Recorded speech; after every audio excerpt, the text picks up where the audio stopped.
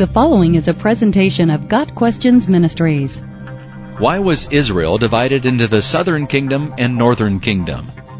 Throughout their history in the Promised Land, the children of Israel struggled with conflict among the tribes. The disunity went all the way back to the patriarch Jacob, who presided over a house divided. The sons of Leah and the sons of Rachel had their share of contention even in Jacob's lifetime. Genesis 37 verses 1 through 11. The enmity among the half-brothers continued in the time of the judges. Benjamin, one of Rachel's tribes, took up arms against the other tribes in Judges chapter 20. Israel's first king Saul was of the tribe of Benjamin. When David was crowned king, David was from the tribe of Judah, one of Leah's tribes. The Benjamites rebelled. 2 Samuel chapters 2 and 3. After a long war, 2 Samuel 3 verse 1, David succeeded in uniting all 12 tribes, chapter 5 verses 1 through 5. The frailty of that union was exposed, however, when David's son Absalom promoted himself as the new king and drew many Israelites away from their allegiance to David. 2 Samuel chapter 15. Significantly, Absalom set up his throne in Hebron, the site of the former capital, verse 10. A later revolt was led by a man named Sheba against David and the tribe of Judah, chapter 20 verses 1 and 2. The reign of David's son Solomon saw more unrest when one of the king's servants, Jeroboam, rebelled. Jeroboam was on the king's errand when he met the prophet Ahijah, who told him that God was going to give him authority over 10 of the 12 tribes of Israel. God's reason for the division of the kingdom was definitive, because they have forsaken me, and have not walked in my ways. However, God promised that David's dynasty would continue, albeit over a much smaller kingdom, for the sake of God's covenant with David, and for the sake of Jerusalem, God's chosen city. When Solomon learned of the prophecy, he sought to kill Jeroboam, who fled to Egypt for sanctuary. 1 Kings 11 verses 26 through 40. After Solomon's death, his son Rehoboam was set to become the next king.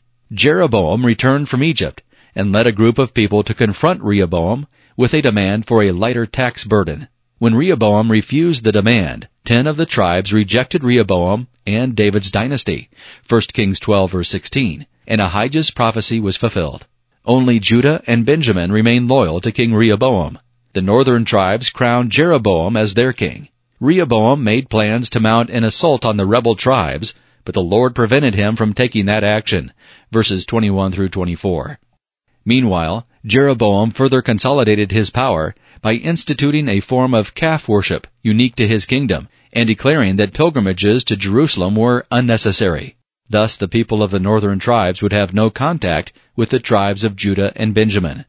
So Israel has been in rebellion against the house of David to this day. 1 Kings 12 verse 19. The northern kingdom is called Israel, or sometimes Ephraim, in Scripture, and the southern kingdom is called Judah. From the divine viewpoint, the division was a judgment on not keeping God's commands, specifically the commands prohibiting idolatry. From a human viewpoint, the division was the result of tribal discord and political unrest. The principle is that sin brings division. 1 Corinthians 1 verse 13, chapter 11 verse 18, and James 4 verse 1. The good news is that God in His mercy has promised a reuniting of the northern and southern kingdoms. He will raise a banner for the nations and gather the exiles of Israel. He will assemble the scattered people of Judah from the 4 quarters of the earth. Ephraim's jealousy will vanish, and Judah's enemies will be destroyed. Ephraim will not be jealous of Judah, nor Judah hostile towards Ephraim. Isaiah 11 verses 12 and 13. When the Prince of Peace, Jesus Christ, reigns in His millennial kingdom, all hostility, jealousy, and conflict among the tribes will be put to rest. Got Questions Ministries seeks to glorify the Lord Jesus Christ by providing biblical answers to today's questions. Online at GotQuestions.org.